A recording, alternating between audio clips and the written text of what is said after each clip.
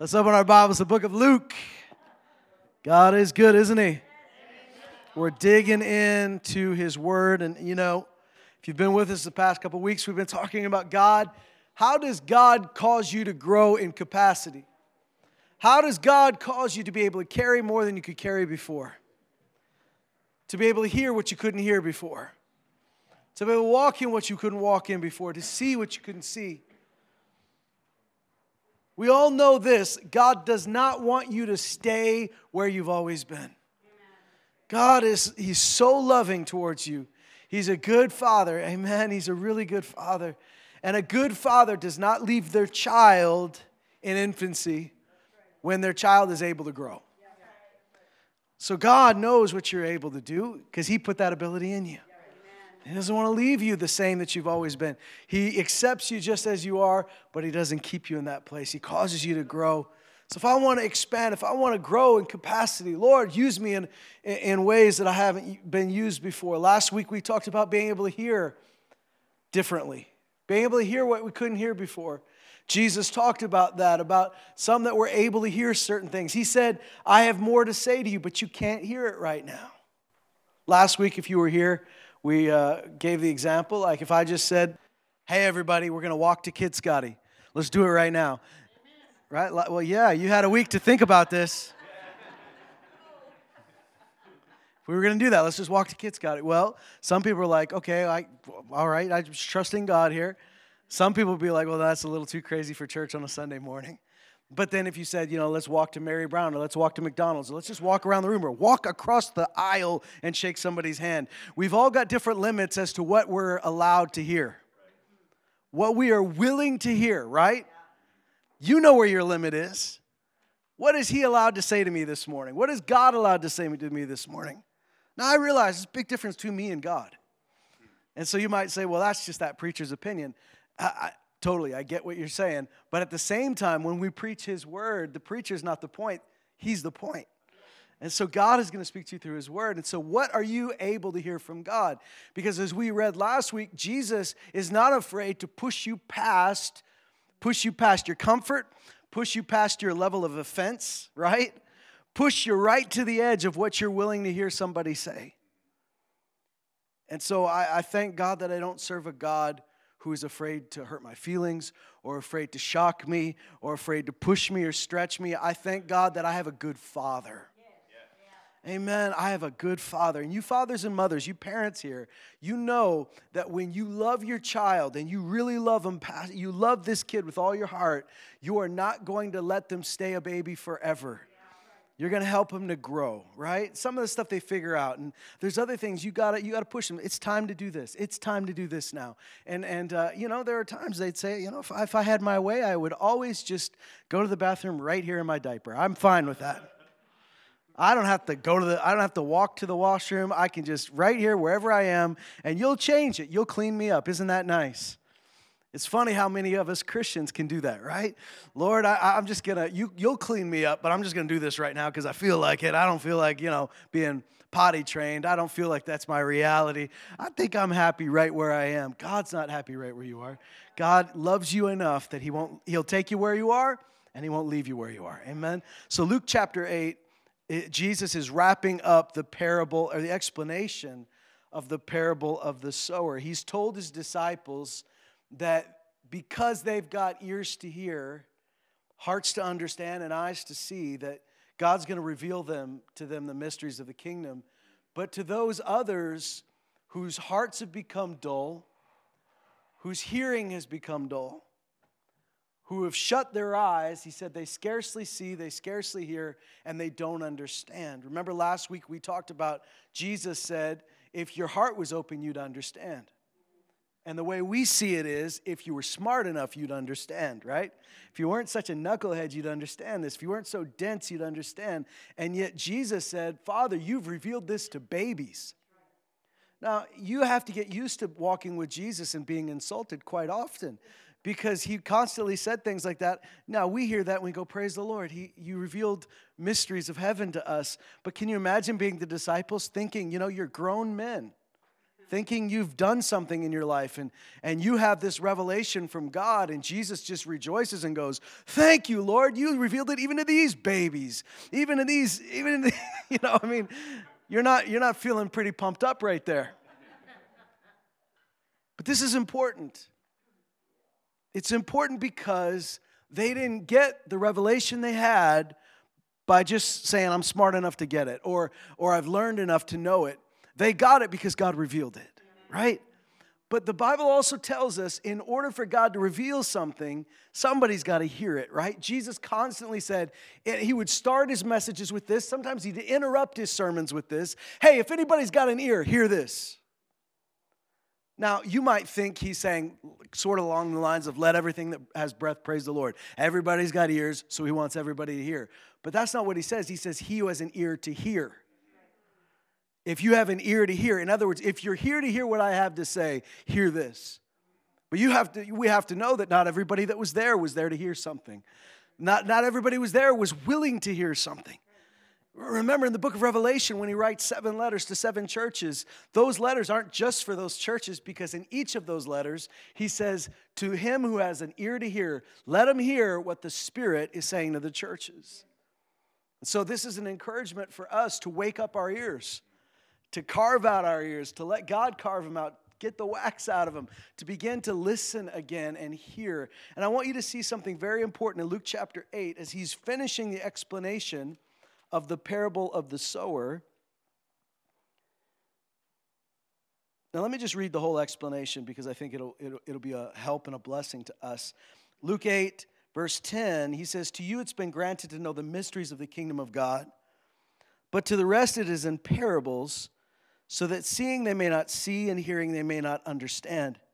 Now the parable is this, the seed is the word of God. And those beside the road are those that have heard.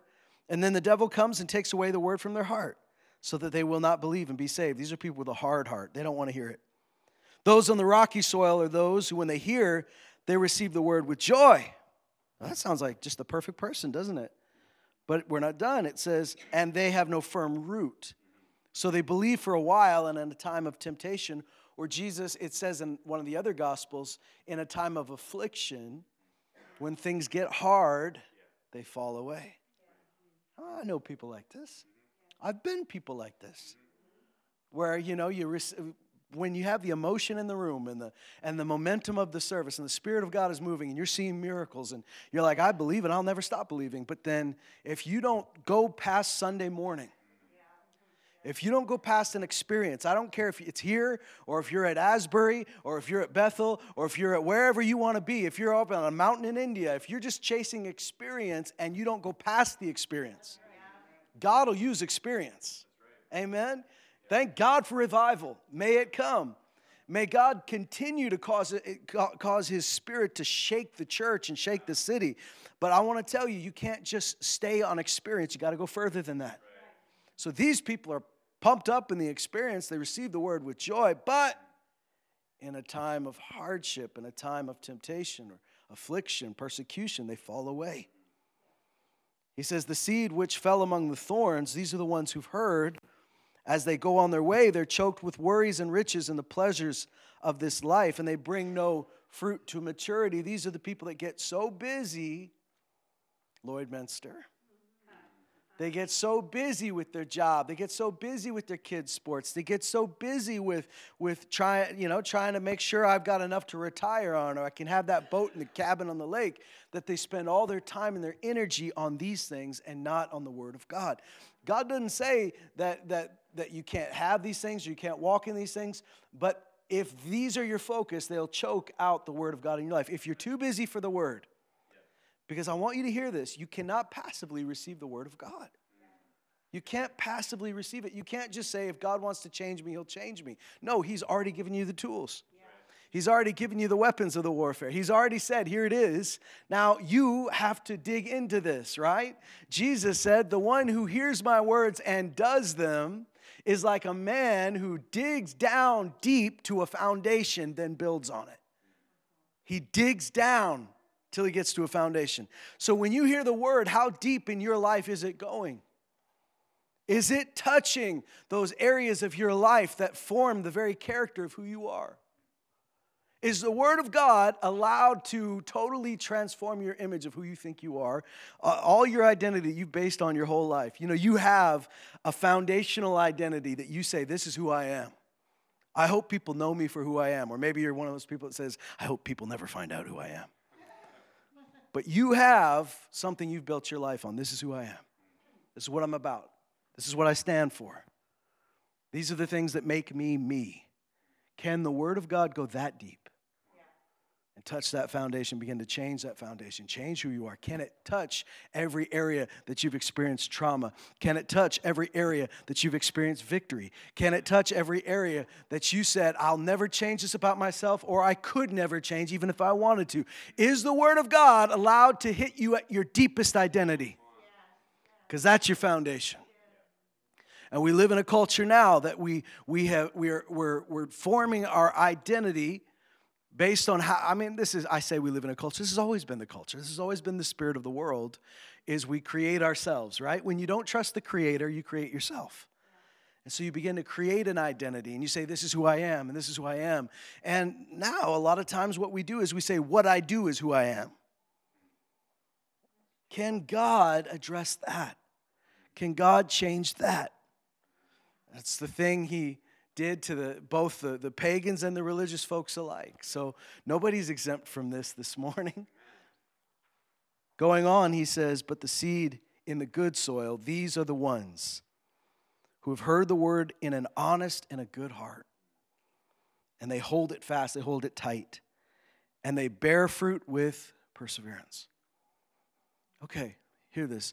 What are you holding tight to in this parable? Like, what are you holding on to? The word is the seed, and he says that's what you're holding fast to, right? You're holding on to it tight, and you are bearing fruit with perseverance.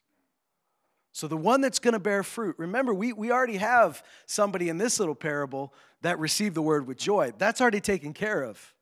But they didn't bear fruit because it didn't last. The one that's going to bear fruit is the one who says, I heard it, I'm living it, I'm not stopping living it. I'm not stopping believing it. I am going to hold tight to it, and my perseverance is going to yield fruit. Now watch this.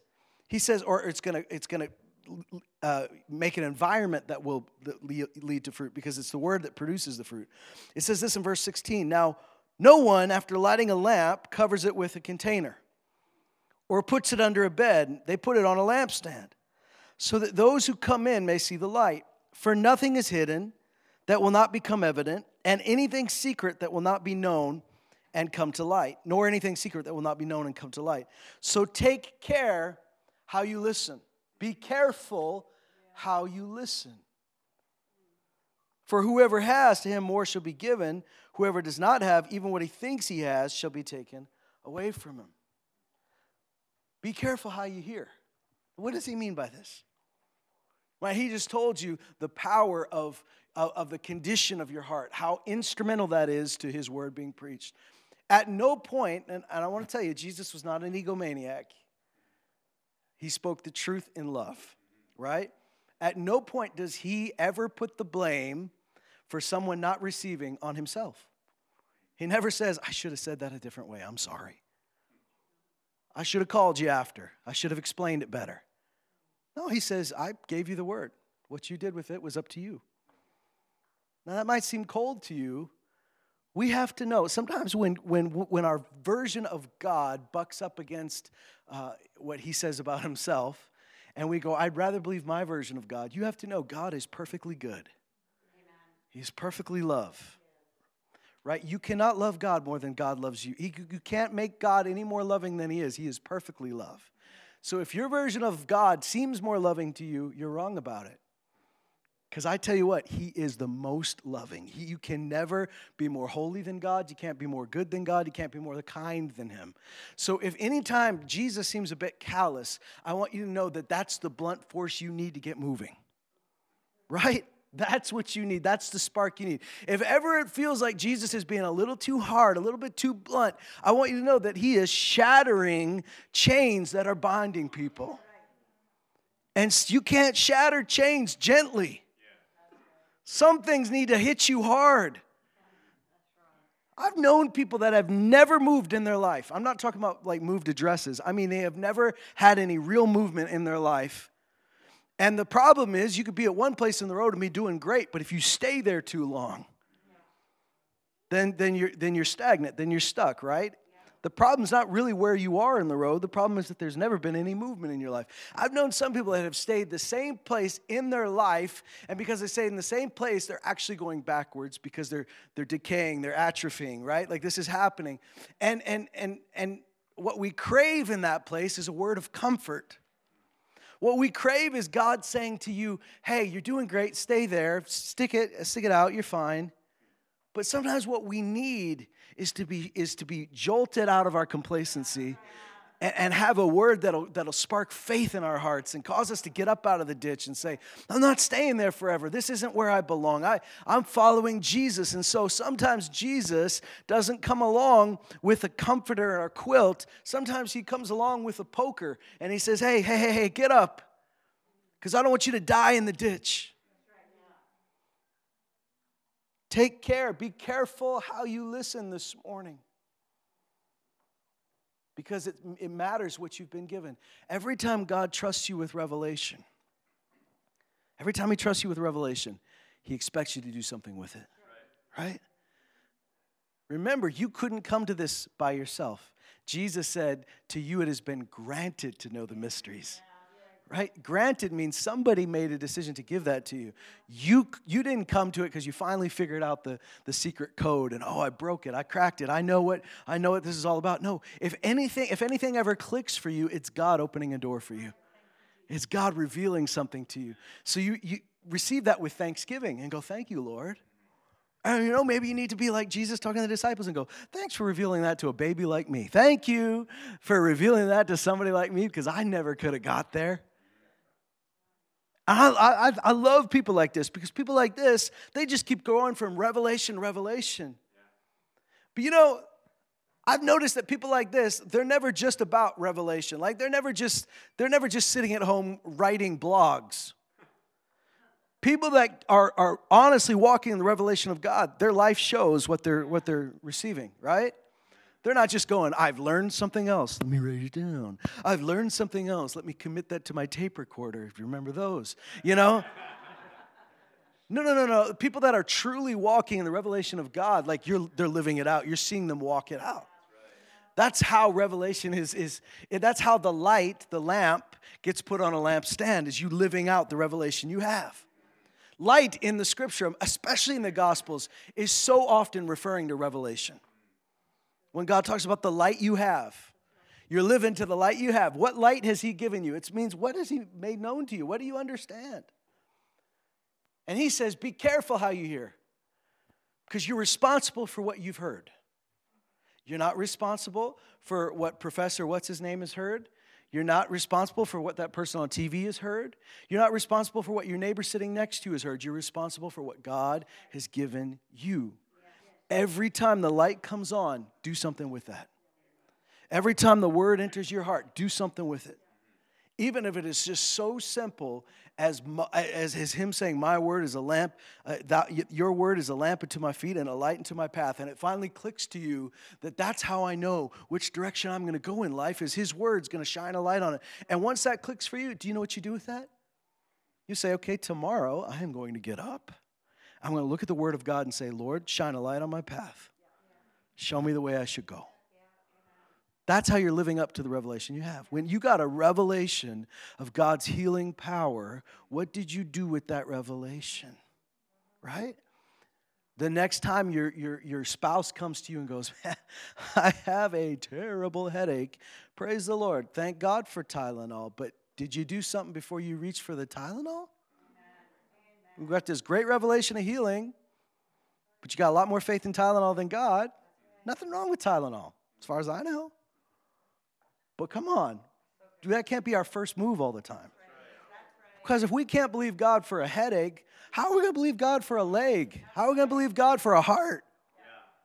Why don't you start with the little things that aren't life-threatening, right? Start with the little things. Just try. Just to see what, and if God says, you know what I want you to do? I want you to take a Tylenol. Go get the Tylenol. Praise the Lord. Do it in faith. God could tell you that, right? God gave us herbs and God gave us all these things. God gave us medicines. I'm not against medicines, but I want you to know something, that we've got to live to the revelation we have, or else that revelation just kind of goes away. So what light do you have? You got a light about evangelism? Go find somebody. You say, well, no, the Lord gave me a ministry. I'm supposed to preach in front of 10,000 people. I've said this so many times, so forgive me for saying it again. If you've got a ministry to speak in front of 10,000 people, just find the one person that'll listen to you right now. And then the 5 people, and then the 10 people. Let God grow that. But if you can't talk to one guy at the gas station, what makes you think you're going to talk to 10,000 people on the other side of the world? So we live to the light we have. Be careful what you hear. Treat it as valuable. God is training you with this new firearm. Treat it with respect. It's the word of God. It's the sword of the Spirit. Sorry to mix metaphors. But if I gave you a real sword or a real knife that was actually sharp, you don't go around treating it like the plastic sword you had when you were a kid.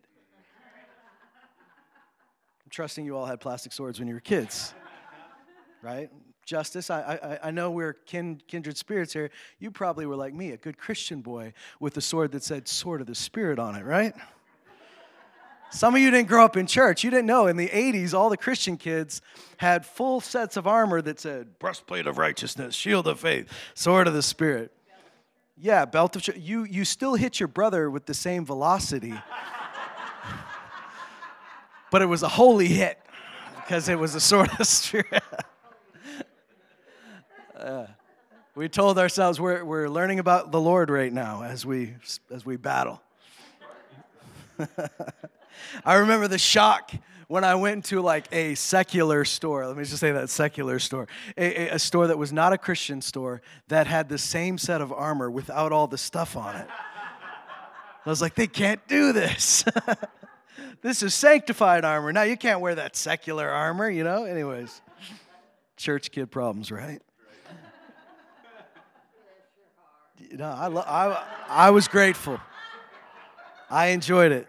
Take care how you listen.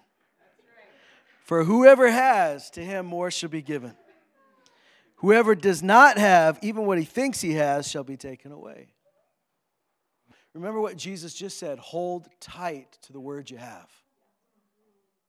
Now watch what he said. Even what you think you have, even what the person thinks they have will be taken away. Why? Because they don't really have it. They didn't possess it. They didn't grab hold of it. They didn't hold it. They didn't build their life on it, so they don't have it. Isn't that amazing that something could be a revelation to you and then it's gone? It no longer has any force in your life, doesn't have any power because you did nothing with it. Be careful what you hear. You should take it seriously when I come into the house of the Lord and we hear the word of God together. I'm careful what I hear because I know God's going to expect something from that.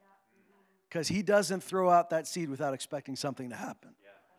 When I open my Bible tomorrow morning and I pray and I ask the Holy Spirit, Lord, unveil this to me, reveal stuff to me, I'm responsible. Be careful that you don't treat that casually.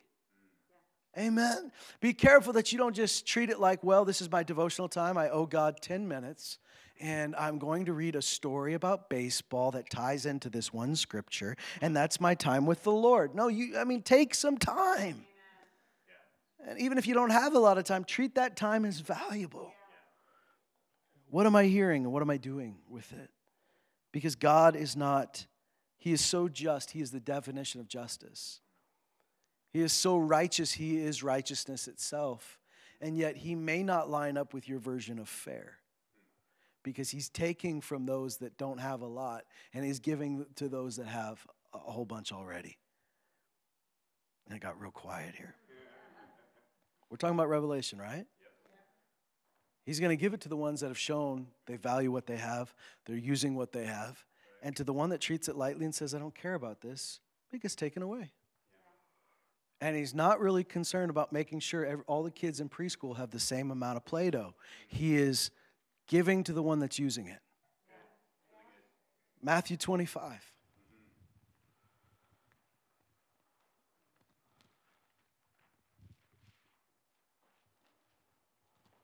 Matthew 25 is, Levi, or Anita, I'm going to read this in the ESV. The story of a man who's a businessman going out to do business, and he leaves his servants, his employees, to use our language today, right? He leaves his employees to handle his finances. Because this is a man that even when he's on vacation, even when he's on a business trip, he wants his money to be working for him. He wants to see results.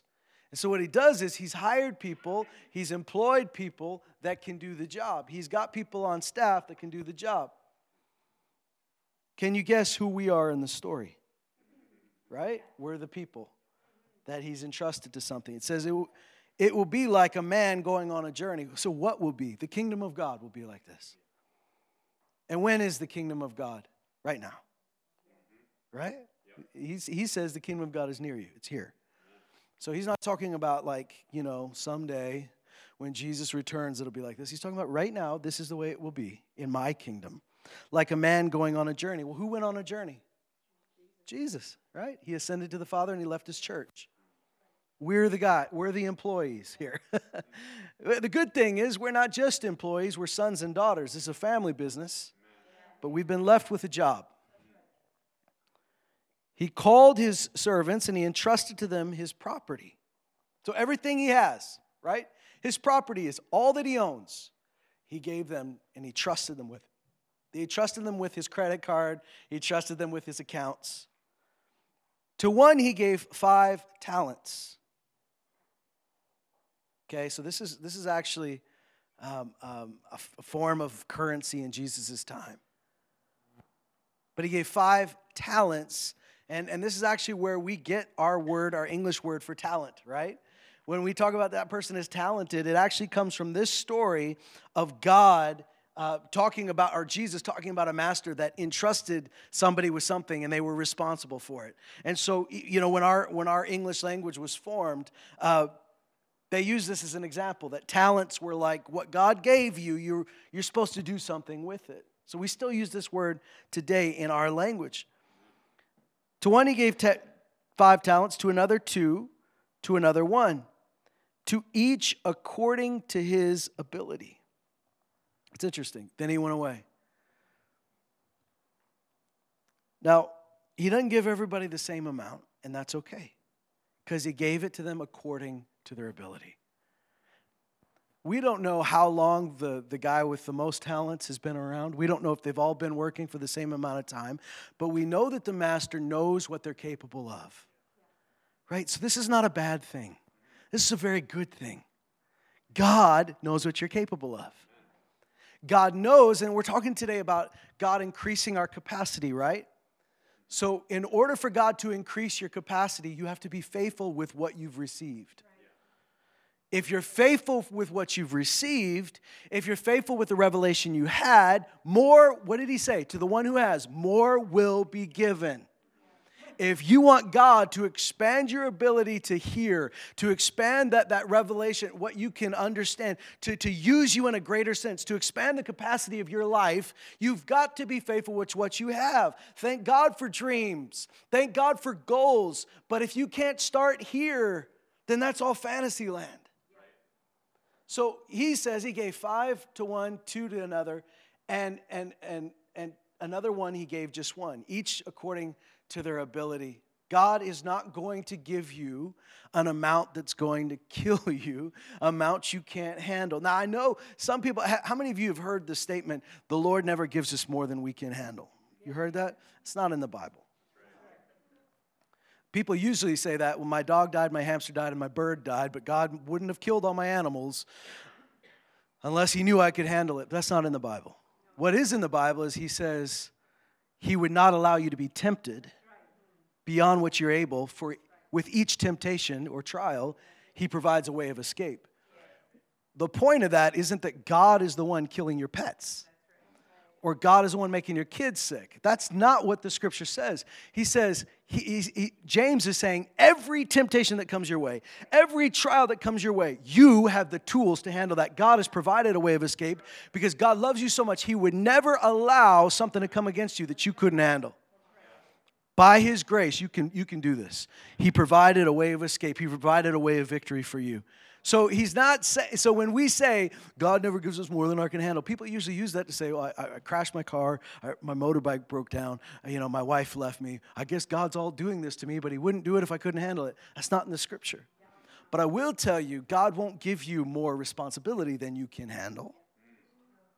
Because here, he gave it to their ability. He knows what you're able to handle. And he is able, if you're faithful with that level of ability, what you're able to do right now, he will grow you. He will cause you to mature and to grow up so that you can handle more. So if God gave you responsibility, you can handle it, right? But you got to be brave. Look at this. In verse 16, he says, he who had received the 5 talents went at once and traded with them, and he made 5 talents more. Good for him, right? Good for him. He made 5 more. This guy's making money back. This guy's an asset to his employer. The word talent actually comes, we're talking about something that's a weight, but we're talking about somebody's multiples of their yearly wages. This is not cheap for them. This is something that is going to cost them something. This is something, my Bible says this, I don't know about yours, but it says a talent was a monetary unit worth about 20 years' wages for a laborer. One of my other Bibles said 15. Let's split the difference, 17, 18. Can you imagine being trusted with 20 years' worth of wages? That's beyond what you're used to handling, right? That's beyond your monthly check. That's beyond what you think your capacity is, right? You think your capacity is handling your wages, and God says, actually, you've got more capacity than that. I'm going to entrust you with 20 times what you make in a year. What are you going to do with it? Right? Because when that happens, suddenly our reality is changed just like that. When the church in Jerusalem grew from 120 to 3,120, and then later 8,120, or however more they had, because they grew by 3,000 and 5,000. When they grew by those exponential amounts, those multiples, immediately what happens when you are given more than you've ever handled before is sometimes a sense of dread. What am I going to do with this?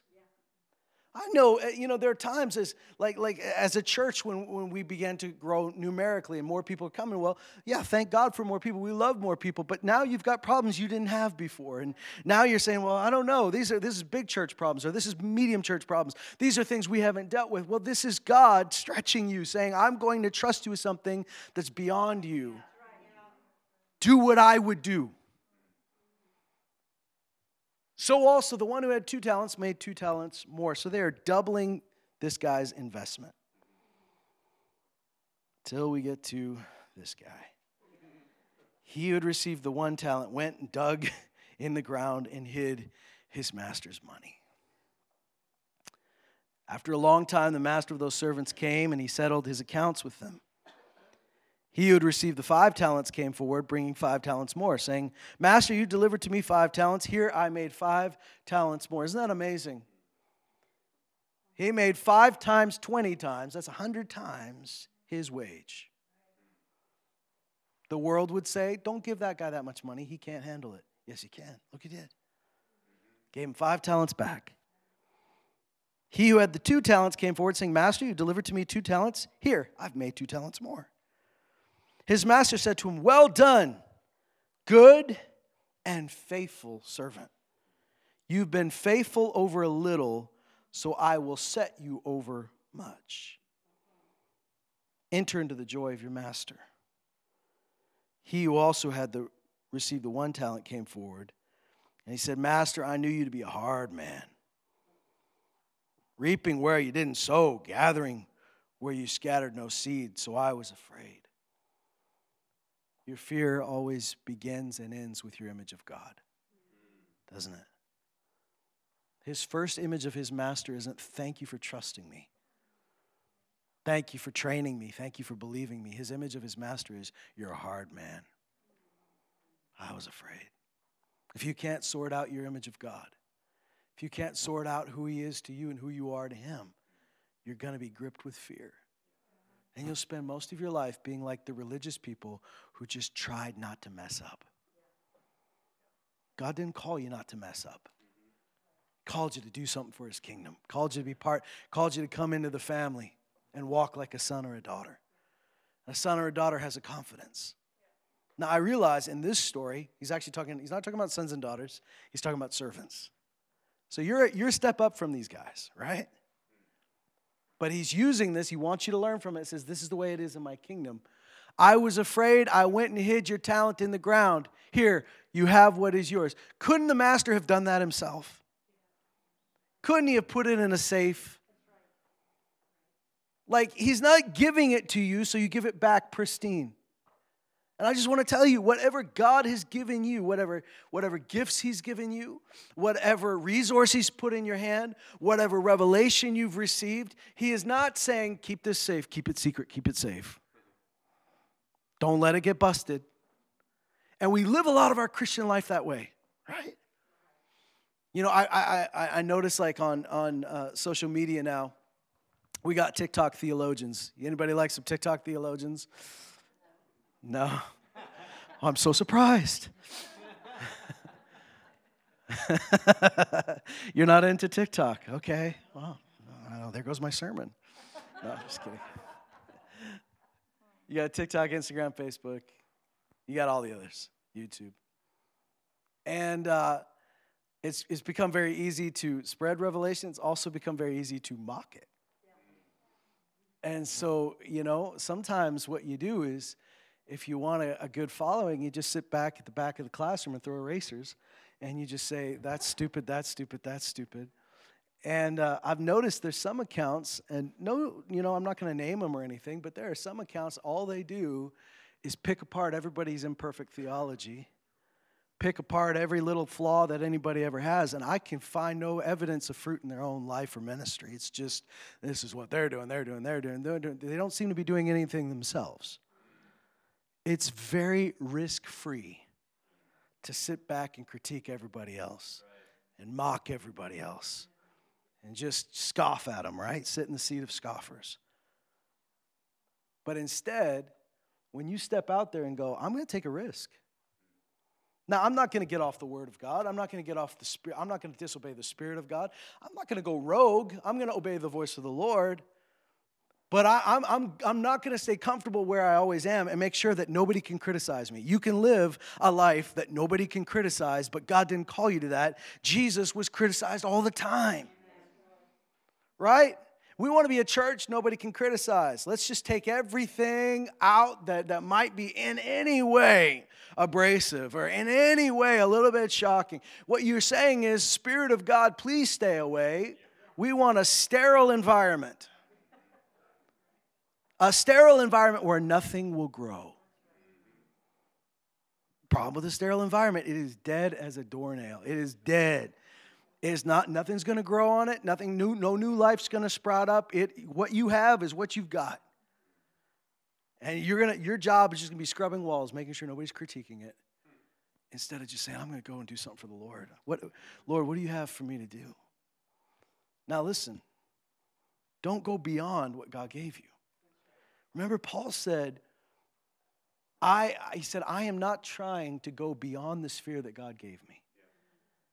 I am not trying to step into another man or another woman's ministry. I'm not trying to go beyond the sphere that God apportioned to me. And this is a sphere that includes you and is being enlarged by you. So Paul understands that God gave him a sphere of grace. This is what you're meant to do, Paul. And within that sphere, I know I'm walking in the grace of God. I'm walking in the anointing and the power of God. I know this is where God called me to be. He was very clear on this. I know I'm an apostle because God called me, and I know I'm called to you guys. But Paul didn't say he's called to everybody. He knew the ones that were in his sphere. He knew the ministry was in his sphere. And he trusted God enough not to get greedy and say, I'm going to push beyond my sphere because I want the biggest ministry in the world. No, he knew that God is enlarging my sphere. God will apportion it. I've seen many people step beyond their grace, step outside because they were grasping, right? They were panicking. Peter said this. He said, you young men, submit yourself to the elders. Because he says, God opposes the proud, but he gives grace to the humble. He says, submit therefore to God. Resist the devil and he will flee from you. He talks, or that's James, but Peter says something very similar. He talks about how as a young man, he says, humble yourself under the mighty hand of God, and he will exalt you at the proper time. If you'll humble yourself and say, I'm going to do what I'm called to do right now, God will exalt you at the right time. He'll put you on a lampstand. Here, the master knows exactly how much you should be able to handle. The guy who got 2 didn't say, look, I'm just as good as the guy who gave 5 to. He didn't complain. What did he do? He did the same thing. He doubled the investment. And it's actually after his report that the master says, well done, good and faithful servant. You've been faithful over little. Now, the way I read it, it seems like the master's talking to that guy, the guy in the middle. None of us here want to be the guy in the middle, right? You don't want to be the guy in the middle. You don't want to be middle management. I guess you do, all right. But, that's not what songs are written about. Someday I'll climb to the middle of the mountain. I won't be great, I'll be pretty good. That's not our dream. My dream is to be on the award show, not the night. My dream is to be in the award show, the one that they do off camera, like the night before. But this guy, he did what he was given to do, and to him the master says, you were faithful over little. I'll make you a rule over much. If you spit at the little, God will never give you anything more than that. In fact, he'll take that away and give it to the one who will value it, who will see it as something. The only guy that gets chastised, and this is what the master says. He says, then you ought, his master answered him, you wicked and lazy or slothful servant. Because avoiding risk in your life is lazy. Never doing anything with what God gave you is lazy. You can be lazy this morning. You can go, I did my job, I went to church. Check. Took my kids. Check. Shook some hands. Check. I'm done. Or you can say, Lord, what were you speaking to me today? And what do you want me to do with it? Because what you're doing is you're saying, okay, you're trusting me with some revelation this morning. So what do you want me to do with that revelation? You wicked and slothful, lazy servant. You knew that I reap where I have not sown, and I gather where I scattered no seed. You knew that because I heard you talking about it. He says, then you ought to have at least invested my money with the bankers. And at my coming, I should have received what was my own with interest. Like, you didn't even have to take a big investment risk. Just put it in the bank, I would have at least got interest. Remember, we're talking about 15 to 20 years of this guy's wages. Not a small amount. And he put it in the ground. Gave it back and thought he'd get a pat on the back for that. Gave it back to you. I didn't mess up, Lord. Lord, I didn't have a horrible public moral failure here. God wants more than this. He says, so take the talent from him and give it to the one who has 10 talents. Did you catch that? The guy who was given 5, invested, and got 5 back, the master didn't take that money back and say, thank you, I'm back now, I'll take care of it. That man now has 10 talents to work with. The master's saying, keep it rolling. You're in charge of that now. That's your 10 talents. Isn't that awesome? He came back and said, you were faithful over it? Okay, you've shown yourself. Now, that's your 10 talents to manage. No, take another one, 11. Is that fair? Is that fair? Would people today say that God is just? Taken away from the guy who only had 1, giving it to the guy that had 10. No, God is just. You just got to say, God's just, right? This is how he does it. If you don't like it, then come to him and say, Lord, I don't understand you. Help me to know you. Because I promise you one thing, he is the source of all good. So here's what he says. Take the talent from him, give it to the one who has 10 talents. For to everyone who has will more be given, and he will have an abundance. But from the one who does not, even what he has will be taken away. Here's the good news. Everybody gets something. Everybody gets some talents to work with. Everybody gets some revelation to run with. Everybody gets some light in their lampstand. Maybe your light is that ultra halogen one that God trusts you to light up a whole city. Maybe your light can light up a tent. So light up your tent. And God moves you to a cabin. Then God moves you to a house, right? Just use what God has given you. Be faithful with it. What did he say? If you're faithful with little, I'll make you ruler over much. Praise God. We're talking about God trusting you with responsibility. Ruler means you're in charge of something. You have authority in your life. I want you to know this, and I want you to get it. We have this fatalistic mindset about God, like we have nothing to say. We have no responsibility or authority in this kingdom. He just does what he wants, and we're the puppets he moves around. That's not the Bible, though. Jesus makes it very clear, the apostles made it very clear, that God has given us everything we need pertaining to life and godliness, that he has put his fullness into his church. And so it's not God just going, step aside, let me do my thing. It's God saying, I'm going, and while I'm gone, occupy, continue, do business while I'm gone. I want you to take what I've given you and give me something back. You got 5 people that are listening to you. Those 5 people, that's your small group, all right? That's your 5 people on the rigs. That's your life group right now. Amen. Pour into them. Amen. Preach the gospel to them. Love them. And then watch what God does. Use what God has given. Take seriously what God has spoken. If you'll be careful what you hear. Remember, the response is not meant to be fear. See, if you're hearing this and going, be careful, that makes me afraid. Remember, fear will cause you to bury things in the ground. Faith will cause you to invest. I'll tell you real quick, I was gathered years ago. Some of us younger ministers gathered in Canmore and spent some time together and prayed together and shared the word together. And we asked David McGrew to come and pour into us. We wanted someone older to speak into our hearts and lives. And he was talking about this parable, and he was saying, the danger for a lot of you is you'll never take any risks for the kingdom of God. And I'm like, oh, man, okay. At the end of it, he preached on it better than I'd have today, but he said, any questions? I said, I have one. In this story, we saw 3 people, 2 of who invested the talents and they made something back, and 1 who buried it and didn't make anything, just gave it back. I said, but why doesn't Jesus include 1 guy that invested it and lost everything? I want to know what happens to that guy. How come he's not in the parable? Because that's what I'm concerned. Did I end up being that dude?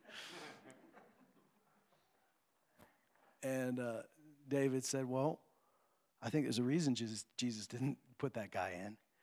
He said, I think his point is, and this is his opinion, but he goes, I think his point is, over the long term, over the big picture, if you'll be faithful to keep investing, keep stepping out in faith on what God is doing, you're always going to come out ahead. You're always going to come out with a return, because that's what Jesus says. He who sows will reap. You will bear fruit. Now, maybe in the short term, you have some setbacks. Maybe in the short term, you have some moments where you felt like you lost your shirt. But if you will stay faithful, in the long term, God's word proves true every time.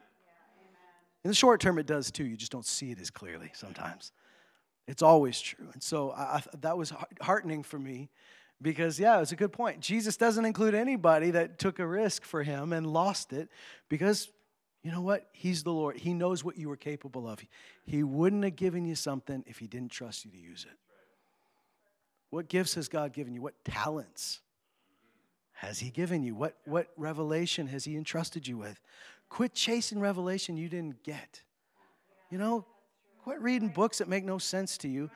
Like, be faithful with this foundational stuff and then let it grow from there, or else you'll have a shaky shack, where it's all built on theories and things that somebody put out there, and you'll have no foundation that will stand in a storm. Start with what you know, and when you receive revelation, you know it. You know God's trusting me with something right now. I'm going to step into it.